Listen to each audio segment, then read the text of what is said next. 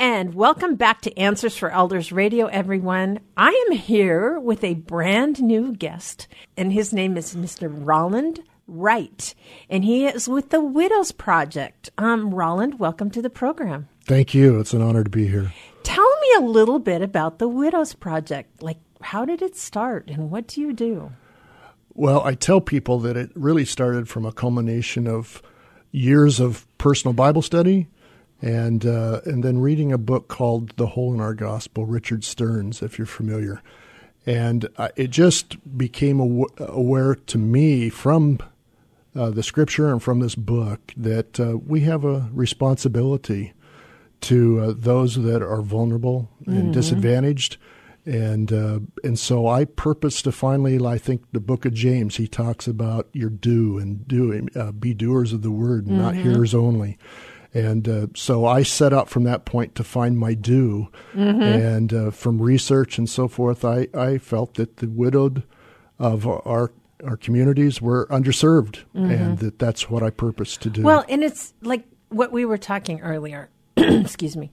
I, just as a caregiver, I was not a spouse, but I know the overwhelming time it was when my mother passed. And I've talked about this several times on the show about when someone passes, it's like all your lifeline that you relied on, the caregivers that she had, the care managers, the doctors, the nurses, even her, podiatrists, things like that. I had that lifeline for myself. I could talk to them about the process, about what we were going through. And the minute she passed away, it was like it was all gone. It was like there was this umbilical cord that was cut. And I can only anticipate, I was her caregiver. That isn't anything close to being a spouse. And, I can only imagine, especially with the large Alzheimer's population too, of watching a spouse decline over time. And, having to say goodbye a little at a time, it's like part of your soul is being ripped out. I can only imagine that that's the case. Is that, am I describing it accurately? Well, I have sat through several of our sessions that we provide grief support, and I just hear the rawness of, and also the loneliness and aloneness, and how they talk about their friends' response is so much different to them. Sure. Because they don't know what to say. Well, friends don't know what to say. Exactly. Yeah. And I think the next thing is, especially as a spouse, I can only imagine that every waking moment you're thinking about the care of your loved one, your partner. Sure. In life. And I know many couples out there that are our seniors, they've been married 40, 50, 60 years. They've never known really life without that person. Exactly. And understanding that now all of a sudden that purpose is gone. It's how do you build a life again when you don't even know? So I am so glad for the work that you do. So tell me a little bit about you. So that's the framework. Obviously, what do you do for widows and I'm assuming widowers as well? Well, yes, it is for widowers, and I appreciate you mentioning that because our title doesn't exactly say that, but we redefine it. We want to give the definition that, in our sense, we meet it in a general way. We're included in the men as well.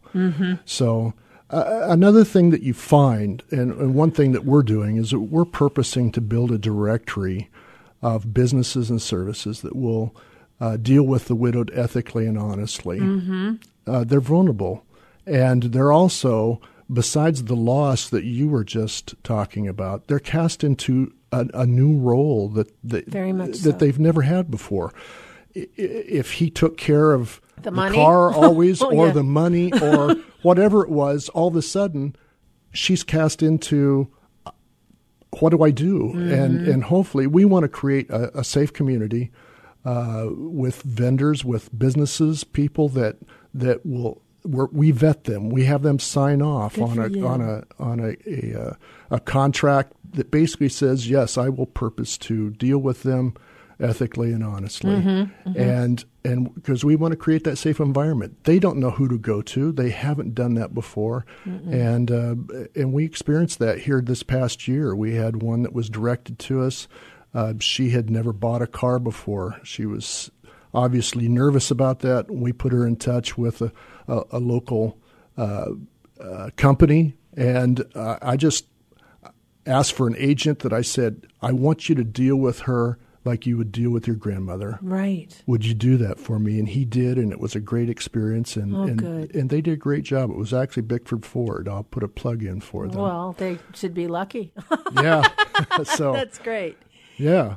So, Roland, obviously, it's a process. And if you have a family member, let's just say, for example, there's a lot of families out here right now that probably had the loss of a loved one, and mom or dad are still left behind. What are some, I guess, warning signs that you should look for that they might need some extra support from them? Well, again, from my experience, many of them talk about that it being kind of a fog, or they're distracted, they're not able to focus as well. I think if you see those types of signs, they probably will even just be a little bit feel vulnerable and scared. Right. They're just, again, they're put into a role, cast into what we may call a new normal, and they hope that it's not a long-term normal. Right. In their depression or grief, and so we want to be compassionate in that regard, and hopefully we can come alongside them in at least the two areas that we have right now. We're offering the grief support classes that we do at Brookdale, Arbor Place in South Everett. So if people are located close to that area, we meet on Tuesday nights, and they can find that information. That's wonderful. On our website, and we have Facebook too. So. And we are talking to Mr. Roland Wright, and he is the president and founder of the Widows Project. And Roland, you talked about you have your meetings in South Everett. What kind of, is it just for people in Snohomish County? Do you service widows all over Puget Sound? What is kind of your reach? I tell people right now that we are a local entity with a national vision. And we purpose that we hope that by next year we could be having satellite grief support services available. That would be great. And that we would have businesses throughout the Puget Sound that they could trust. So we want to build that as a zip code specific type of a website where they can go in and put in their zip code and find those businesses and find those places that provide our grief support. That's great. Around the area. That's great. And so, obviously you talked about the classes. What can somebody expect in the classes that you do? Well, currently we're using the Grief Share material. They're a national entity. And it's a 13-week video-based series that also has an accompanying workbook. And so they take the workbook during the week, and it has some exercises and things for them to reflect and to look at, and to give them some tools to help them process the early stages, at least, of grief and their loss. And then obviously, I'm assuming it's really learning on your own level to find new purpose again. I can only anticipate. It's that feeling of, there's a reason to live too. I know that there's some sad statistics out there that oftentimes the long-term, husband will pass and the wife will pass away not soon thereafter. So, my thought process is to really understand that they can find life again, and that I think is so valuable out there. Well, and we believe that there's hope in the Word in Christ, and so we call ourselves a faith-based organization. We believe that Jesus is that answer, and for those that were without Christ or without hope. And so we do the curriculum is faith-based as well. It's directed at the scriptures. And I have a facilitator, Rick McGregor. He's a professional counselor. He's on my board, and he's also the facilitator for these classes, doing an excellent job. That's great. That's great. And so a little bit more about you say you do a networking Widow's Day banquet. I would love to talk about that. Well, May 3rd is National Widow's Day. I had purposed once I started the organization that we should have something. It is. It's on the same as the Day of Prayer. Exactly.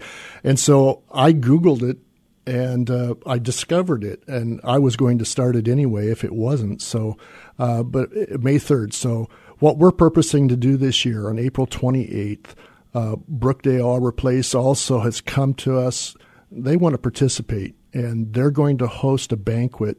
We're going to be able to host up to 150 guests, and so we want the men as well, but it's for widow and widowed. Yes, and we're seeking to talk to the business people of the area as well, and get gift certificates and so forth. So we will gift them at that evening event. That would be wonderful. So it'll be at 5:00 on April 28th, and then they can use them during that week of May 3rd and National Widow's Day. That's awesome. And can you register for that online, or how do people get register for that event? Yeah, the best way right now is to use our email address. It's info@thewidowsproject.org. And now you have a couple events coming up here. April 6th, for those businesses listening to us today that would like to participate in some way, we're having a breakfast, what we call Full Circle Business Directory Breakfast, on Friday morning, April 6th, 7:30 in the morning. It's at Mill Creek Foursquare Church in Linwood, Washington. And that address is 1415 164th Street Southwest in Linwood. And please RSV at that same email address, info@thewidowsproject.org. Okay. And then you have another Widows Banquet? That's April 28th. It is in conjunction with Brookdale Arbor Place. They're hosting. We're looking to guest 150 widowed people out of the area, and if they will RSV as well, that'll be at 5:00 on April 28th. You can RSVP that to info@thewidowsproject.org.